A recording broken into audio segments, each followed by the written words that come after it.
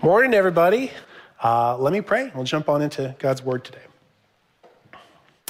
Lord, thanks for the daylight. Thanks for just life itself that we can be here today with our brothers and sisters. Thanks for every person watching from home as well. We love you. We want to grow in you. So help us to do that. You know the situation of everyone watching now or everyone here in person. You know our burdens and our struggles. So we just bring ourselves to you and say, feed us in your word. Bring us up so we can meet you halfway. Speak, Holy Spirit, in our hearts for your glory, Jesus. Amen. Well, I want to start out with a very simple but pretty deep question at the same time. And my question for you this morning is, who are you? Who are you? And I don't just mean what's your name. But I mean, when you think about yourself and your identity, what is your kind of like shoot from the hip, brass tacks, go-to answer that you might say to someone that lets them know who you are? Might you say something like, well, I'm a veteran, or I'm a mom, or I'm an Alaskan? It's a simple but very important question to ask because our self-identity shapes our lives and our actions. If you say, brass tacks, one of the things that I am is a veteran. I'm not a veteran, by the way. Thank you to those of you who are. But you might say, well, I'm going to be quick to defend our country when others dishonor it. If you are a mom, you're going to say, drive to North Pole 3 times a week to take my kids to archery and gymnastics? You bet I will, and a whole lot more. Or if you're an Alaskan and the weather report's calling for rain, just before your camping trip, you're going to say, I'm going to go and have a great time. Or you might even just wear a light sweater when it's 20 below, or even preach in shorts if you're that type of Alaskan. But my point here is our self-identity leads to our empowerment, confidence to act effectively in line with who we think we are. And I'll put up one movie on the screen here for you that's tapped into this idea here about self-identity, and it's a movie called Moana. Maybe you've seen it. This is 2 pictures of Moana kind of near the end of the movie. If you haven't seen the movie, it's about a Pacific Island girl. She's a Disney princess, of course, and she has to go on a journey on her boat, defeat a volcano monster, and put a magical stone back in its rightful place. Sounds like a good plot of a movie here. But the theme throughout Moana really is this issue of self-identity. Early on, she's asked the question, well, Moana, who are you? Do you know who you are? Are you the kind of person who stays on an island, or are you the kind who wants to go explore? And she says, well, I'm an explorer. So she starts her journey off to the volcano monster. But at the critical part of the movie, and this is what these 2 scenes are from, basically, she faces the volcano monster and fails. It's kind of a bad thing. Her friend abandons her. And you can see she's rowing the boat on the left there. She's about to put the oar in the water and turn back home, tail tucked between her legs in shame because she wasn't able to do her quest. And right on the verge of giving up, she's visited by this vision of her grandma who basically asks her this question, Moana, do you know who you are? And then, of course, it's Disney. So it's this typical Disney song about her self-identity. It's a slow build. And then you get to the point where she's on the right, triumphantly ending her song, come what may, I know the way, I am Moana, right? My kids are looking forward to that part. But the idea here is she finds out, she knows who she is, and so she's able to turn the boat around, defeat the volcano monster. It's the happy ending, right? But Disney tapped into something that's true as far as it goes, that our sense of self-identity can lead to empowerment, confidence to act in certain situations. Now, granted, this is assuming that our self-identity is in line with reality. Probably many of you have seen this video that's been floating around the internet the last week of I am not a cat, the Zoom call. I didn't put it up there. If you haven't seen it, Google it, I am not a cat Zoom. It does us no good if we lie to ourselves about who we are because we'll be setting ourselves and others up for confusion, hurt, and disappointment. You can't cheat reality. So we need to assess ourselves accurately. And so seeing how important our self-identity is, I want to ask you a very similar question to what Moana was asked. She was asked, do you know who you are? But I want to ask us here today, and those of us at home, Do you know who you are in Christ? And the reason I'm focusing on this specific question is that for those of us who are Christians, our identity in Christ is far more important than any other area of our lives that we try to find our identity. And we're going to look at this question, and we're going to see how the Apostle John answers it, because our sense of self-identity is going to lead to some empowerment. Specifically, when we know rightly who we are in Christ, it helps us to live well for him. Life isn't easy, you might have noticed. The Christian walk is not always easy.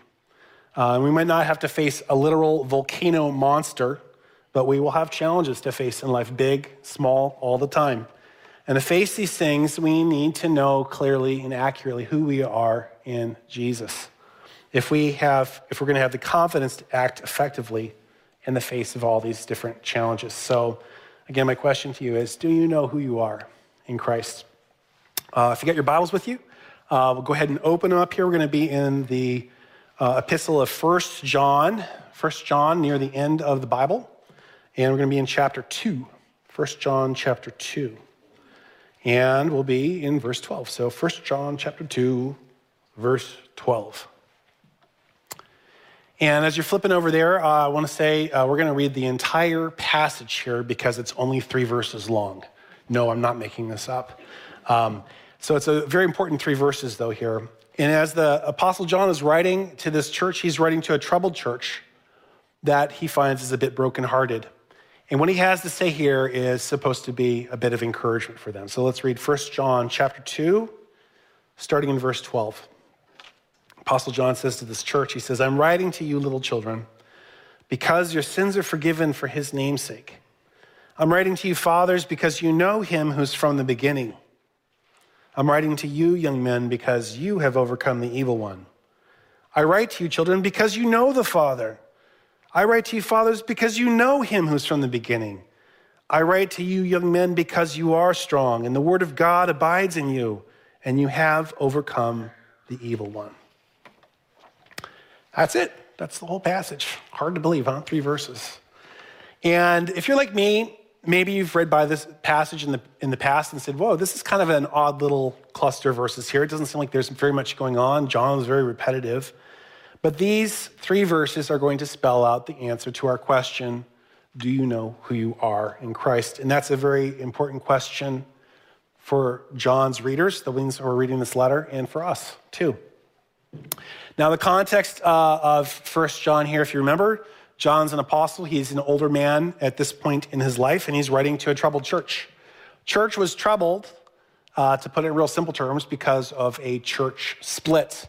There was a group of folks who were part of that church that started having some really wrong views about Jesus, heretical views. And those wrong views about Christ led to some wrong actions, some wrong practices where they just dove headlong into sin, totally unrepentant about it. And John is writing to this group of Christians who are left behind after these other folks have moved out.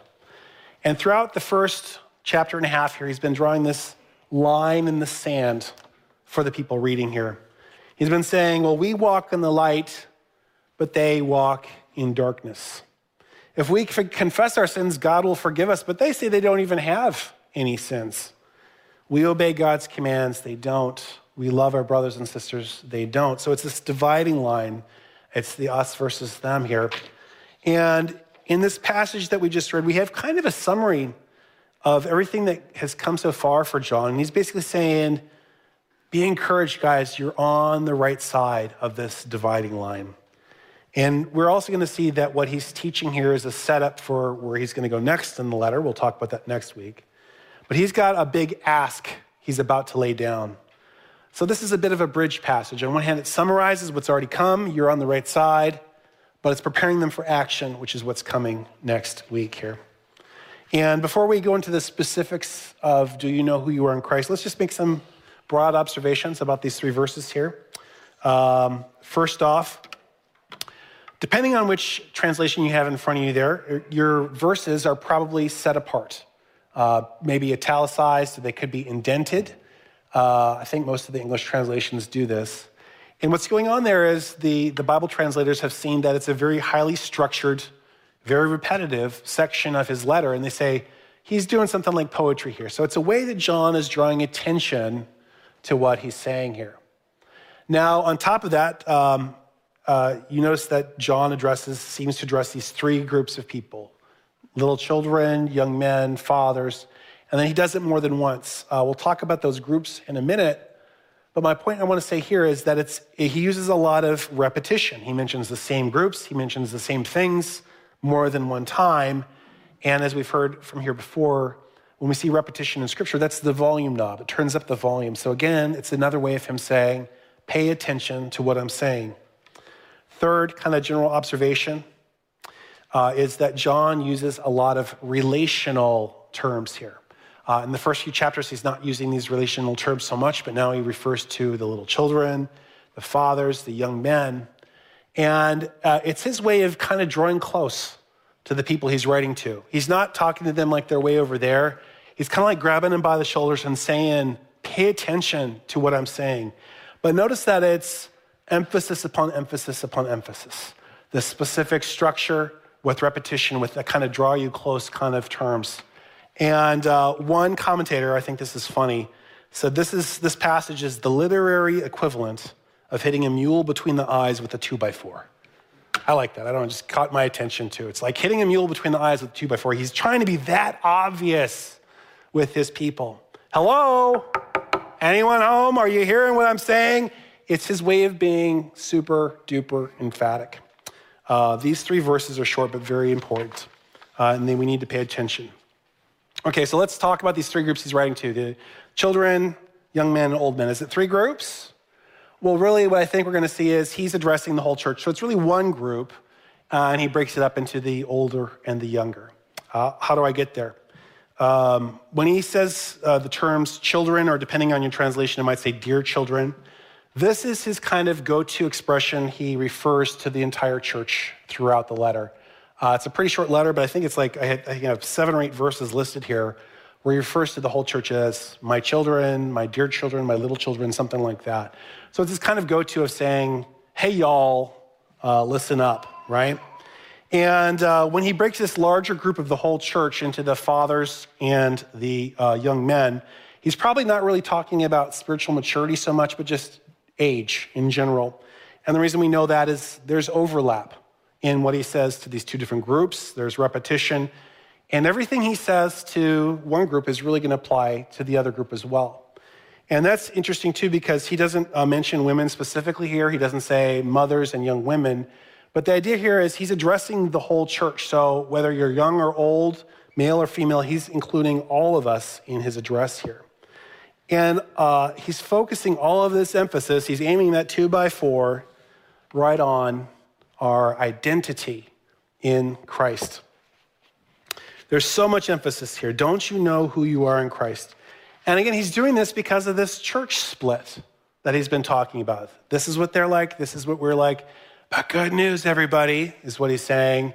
Don't you know you're on this side of it? You're on this side, and that's a good thing. So at this point in the letter, if anyone had been having questions, well, am I walking in the light or am I not? This is his way of encouraging them and saying, you're on the right side. Breathe the sigh of relief. It's very encouraging them. And again, this is to just solidify who he's talking to, but also setting them up for action, this big ask of what he's going to go, and we'll talk about that next week. But he's looking to empower them to do something based on who they are in Christ. So those are the broad observations. Let's look more specifically now. Who are you in Christ? First point, pretty straightforward here. If you are a Christian, you are forgiven. You are forgiven. Easy to say, hard to take in our hearts sometimes, right? Let's read chapter 2, verse 12 again. He says, I'm writing to you, little children, because your sins are forgiven for his name's sake.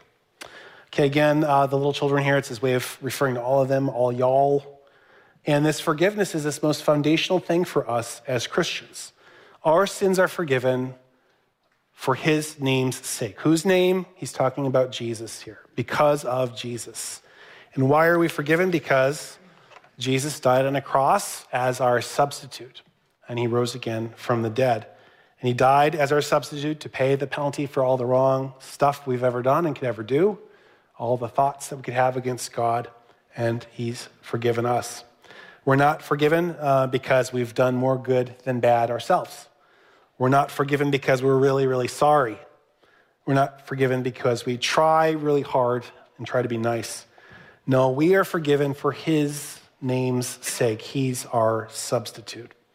And I'm assuming most of us here probably know how you become a Christian, but there might be some who don't. And so I just want to say, this is how you become a Christian if you're not one already, is you go to God and say, God, I'm sorry for going my own way, trying to live as my own boss. I want to turn around and let you be my boss. And I'm going to trust in what Jesus has done to pay for my sins as my substitute. One writer I like, his name is Mike Fabarez, he said, you stop trusting in your own spiritual resume. I just like that. Stop trusting in your own spiritual resume before God, and you put your confidence in Jesus alone as the provision for our sinful condition. Now, I think we do need to let it sink in, though. What does it really mean that our sins are forgiven? Simply put, it means that we have a clean record before God. Forgiveness, it's a relational thing, right? If you have an argument with your spouse or with a friend, there's tension there, or you could have a broken relationship. But when there's forgiveness, the relationship is restored. Things are good again for communication and all the rest. One verse I like from Hebrew, it's in the book of Hebrews, and the writer there says about this forgiveness and this relationship with God. He says, in him, in Jesus, and through faith in him, we may approach God with freedom and confidence. We're forgiven because of what Jesus has done, and we have this beautiful open relationship with God. Now, I do want to address this too, and that's the question, well, someone here might say, well, Adam, I don't really feel forgiven. I know what Scripture says, or I've heard what it says, but I don't really feel forgiven. And if that's happened to you, I'd say it's probably happened to a lot of us at some point in our Christian walk. If you feel that way, why? Is it because of the size of a certain sin? Is it because of the frequency of sins over so many years? Is it how recent it's been? Well, if that's your struggle, I want to give just 3 quick tips if you don't feel the forgiveness of God. First tip for you, if that's you, and I've been there myself at various points, is just to familiarize with scriptures that deal with God's forgiveness. It can be ones as simple as John 3:16, but strung throughout the Bible, we see pictures of God forgiving different individuals. And this is a good thing to do, especially if you struggle feeling like I've committed too big of a sin. Murder is a pretty big sin, and yet, did you know Moses was a murderer, as was King David and others, and yet they were forgiven. Adultery is a pretty big sin, but again, David fell into this one, and the woman at the well, and others, and they were forgiven. So first one is just familiarize with passages about God's forgiveness of sin. Second tip, if you're having a hard time feeling God's forgiveness, and this is maybe even a more powerful one, is to focus on those parts of the Bible that talk about Jesus dealing with sinners. Again, I think of stories like the Samaritan woman at the well, Peter, when he denied Jesus 3 times, when Jesus needed him the most, greedy little Zacchaeus. And the reason why I say focus on these passages specifically with Jesus is because of what Jesus says in John's gospel. He says, if you've seen me, you've seen the Father. If you want to know what the Father's heart is like, look at how Jesus treats other people. And then after you dwell on those passages a little bit, think, well, how would he act? How would Jesus act if he were here in the room with me and he knew my sin? Would he push me aside, or would he engage with me? I think he'd engage with each one of us and very warmly. He wouldn't dodge our sin, but he would love us. And the third tip, last one here, is once you're filling up on Scripture, looking at how Jesus treats sinners, we need to simply live in the truth of God's word and what it says and not live by our feelings. And I know, easier said than done sometimes, right? We want to live by our feelings, right? My daughter Kate and I had a discussion, another Disney movie about Inside Out. Maybe you know this one, but it's we were both talking, and Kate's only 12. We're saying, well, we don't really like it because it seems like the girl in the movie is this robot just controlled by her emotions all the time, and that's it. Our emotions are important, but they don't have to control us. They aren't the sum of who we are. And sometimes we just got to look at God's word and go, I am forgiven, and Lord, help me to feel that way and live in light of the truth of that. Scripture clearly says we are forgiven. This is part of who we are in Christ, and it should be a great encouragement for us. And since we are forgiven, we're talking about being empowered to act, right? Well, we need to say, since we see ourselves as forgiven, how does that apply to our lives? Where's the application? Two things that I thought of here. First, I think that having this identity as someone who's forgiven should help us to show compassion to other people. And that can be hard to do. I have a hard time with it at times because I want to say, you know what, I'm right, they're wrong, and this is why. I think we all probably do that. But when we see ourselves as someone who is forgiven by Jesus, we realize that although they may be wrong and they might have sin issues, that we've got our own baggage, we've got our own issues, we've got our own sin too, and God accepts us. And that should nudge our hearts, I think, a little bit, and can make us a little bit slower to jump on them. Yes, they are not perfect, but then again, neither are we. And really, I think that kind of grows and expands into the second application, which is just being ready to forgive other people. It's an obvious application. Even in the Lord's Prayer, he says, we're supposed to pray, forgive us our sins as we forgive others who sin against us. This is part of our daily bread and butter as Christians, as we know we're forgiven and we extend forgiveness to others. I will acknowledge, though, that as soon as that you have someone who's ready to reconcile and restore a relationship, that's not always the case. I mean, it says in Romans 12:18, this is the Apostle Paul, he says, if it's possible, as far as it depends on you, live at peace with everyone. You can't force another person to reconcile with you. But what you can do is be ready to see them with eyes of mercy and extend forgiveness to them and ask for it if that's what's needed. Our self-identity, our true identity, is that we are people who have been forgiven, and that should empower us for action. Action to have compassion, action to forgive. Do you know who you are in Christ? You're forgiven. Remember, this is encouraging, so you guys should all be smiling right now, right? Second thing, if you are a Christian, you know God. You're a God knower, if I can put it that way. Let's read verse 13 again. John says to this church, he says, I'm writing to you, fathers, because you know him who's from the beginning. Skip to the end of verse 13. I write you, your children, because you know the Father. Beginning of verse 14, I write to you, fathers, because you know him who's from the beginning. If you are a Christian, you know God. And this is the point that John really repeats the most in these three verses. He says it 3 times here. When you think about it, this is really his big encouragement to this brokenhearted church. He's saying, yeah, you've gone through a church split. People have had wrong beliefs about Jesus. They've had wrong actions. But I want to tell you something. You're on the right side of this equation. You are people who know God. You're in the light. So be encouraged. You're a God knower. And it doesn't just mean that we know about God, like you might know details about a celebrity that lives way far away. But knowing God means that we have this personal, real, vital connection with the maker of the universe. And that's pretty cool. I mean, we could just kind of sit on that and bring it home with us. We know the maker of the universe. Pretty cool. And no one can take that relationship away from you. We are his. We are kids he's adopted. And we are redeemed by the sacrifice of Jesus.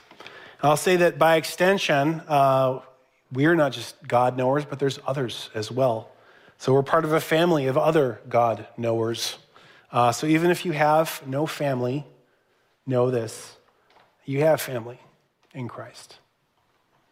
And even if you're at a place where you feel like, man, I've got no one in my life, you've got the most important one.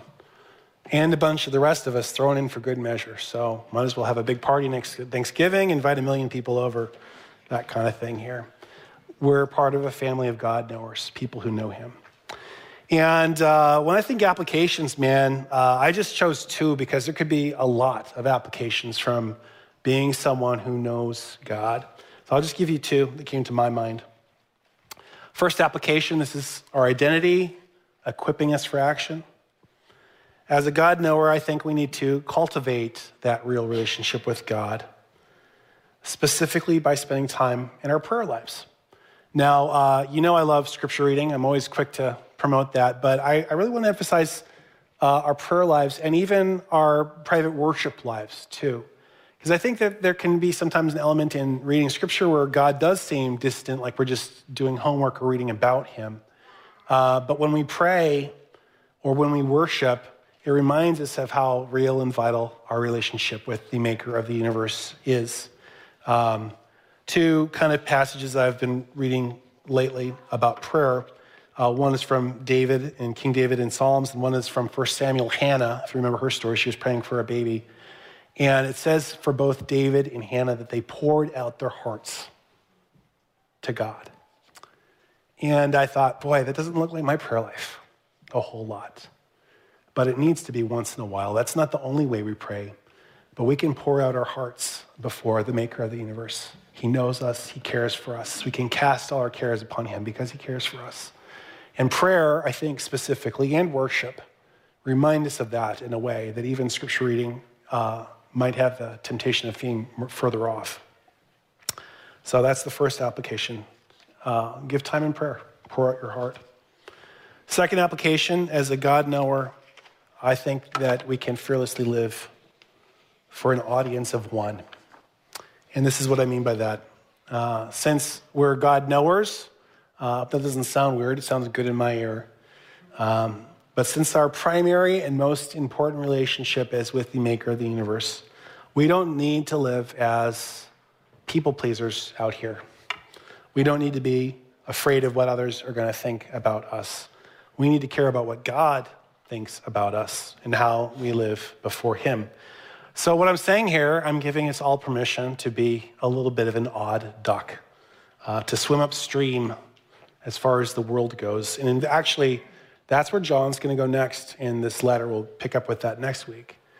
And as a Christian in the 21st century cancel culture, I think it can be easy sometimes to feel like a little bit of an odd duck, like we're just kind of out there and weird.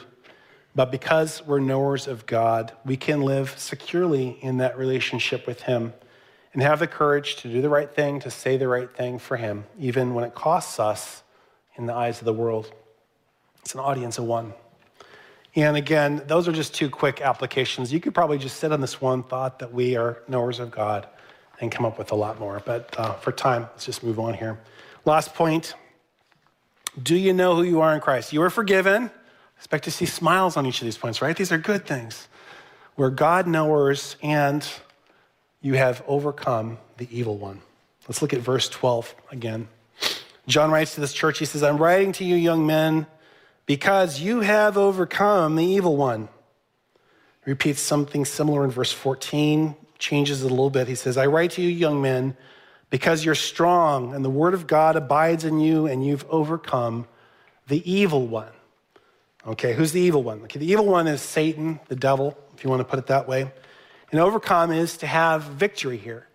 So he's saying in this grand cosmic struggle between good and evil, between Satan and God here, not only has God won, not only is good won, but you have won because you're siding with him.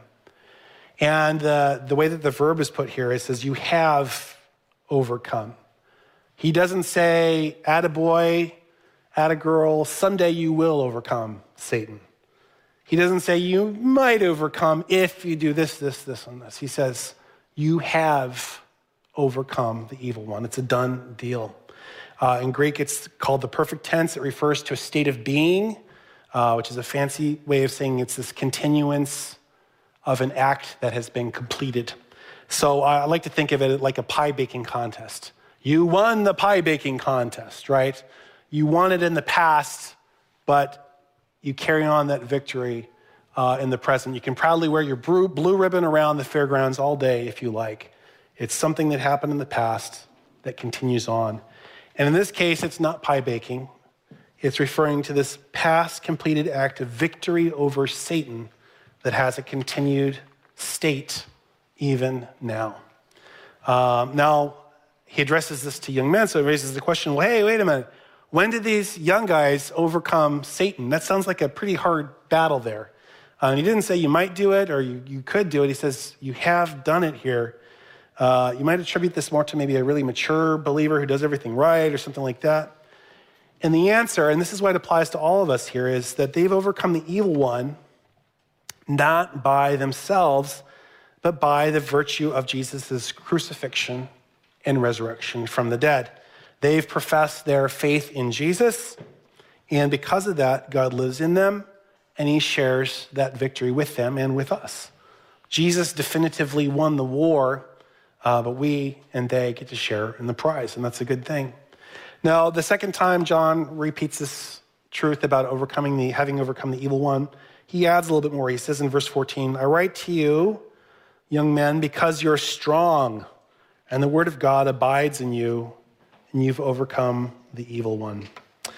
Well, wait a second here. If they are strong because on the basis of Jesus' victory, why would he say you are strong and the word of God abides in you? And I think it relates to this phrase, word of God, that he's talking about here. Word of God, I don't think he's referring to just a bunch of Bible verses that they might have memorized at Awana, as useful as that can be. What he's talking about here is they have the right confession about who Jesus is. Jesus himself embodies this perfect love for the Father, perfect love for other people. And John is saying you got the right message about Christ and you've internalized it. It is sunk in. It is shaping your lives. And because you have this blueprint, the seed abiding in you, you are strong, not in your own strength, but in this victory that has already been won by Jesus. And that's a reality check for us too. What does it mean that we have overcome the evil one? That's the exact same thing here. We're in this state of victory over Satan because of what Jesus has done on our behalf. So in our own struggle with sin, ultimately it's not us just trying harder, but it's us resting on what he has already done on the cross. And where's this great cosmic struggle going between good and evil? There's no doubt of the final outcome. It is a done deal. And if we're in Christ, we are on the right side of that equation. And again, if we have a hard time feeling like we've overcome Satan, we have to remember this is by virtue of what Jesus has done, not by our own strength. So real quickly, what's the application for us, knowing that we are overcomers of the evil one? I think really the application is that we can face our challenges in life, our struggles with sin, our volcano monsters, if you want to put it that way. We can face these challenges with peace and with bravery. I mean, think about it. If you know that come what may, in the end, that Jesus has already won the victory over Satan and over sin, you can keep cool-headed in the heat of the moment. And you know that setbacks, whether in your personal life or whether in the world, are only setbacks. No matter what craziness happens in 2021 or 2022 or any year thereafter, Jesus has said things like, I will build my church and the gates of hell will not prevail against it. Or one of my favorite Proverbs, Proverbs 21:30 says, there's no wisdom, no insight, no plan that can succeed against the Lord. God's got this. It's a done deal. And that doesn't mean there will be no turbulence or trouble along the way. There'll be both. We know that from Scripture as well. But the story, the end, has already been written. And because of that, we can have a certain amount of peace and a certain amount of bravery as we lean on his strength and victory. So, do you know who you are in Christ? You're more than your career. You're more than your position in your family. You are more than your political leaning or your nationality or your age or your sex or your race or all these other things that we might lean on for our identity. Our identity in Christ is the most important part of who we are. And if we are a Christian, then we need to really dwell on these things and let the Apostle John lovingly get our attention with that 2x4 across the head and let it sink in. Do you know who you are? You are forgiven. Let it sink in. You know God, and you have overcome the evil one by his victory, not our own. Think about who you really are and don't give up. Let that right assessment of our identity give you power to face life and the courage, the things that will come our way. Let's pray. Oh, Jesus, you're so good to us. Thank you. Thanks for life. Thanks for salvation. But thank you that we can have rest in you. We can have forgiveness and a restored relationship with the Father because of you. Let these truths really sink in. I just pray for people who are struggling with the feels, that you'd get through their hearts. And we're all there from time to time. Soften up our hearts so that we can really know who you are and that it applies to us, not just to other people, not just to quote-unquote good Christians, but to us. We all need you. So thank you for being who you are and loving us. In Jesus' name.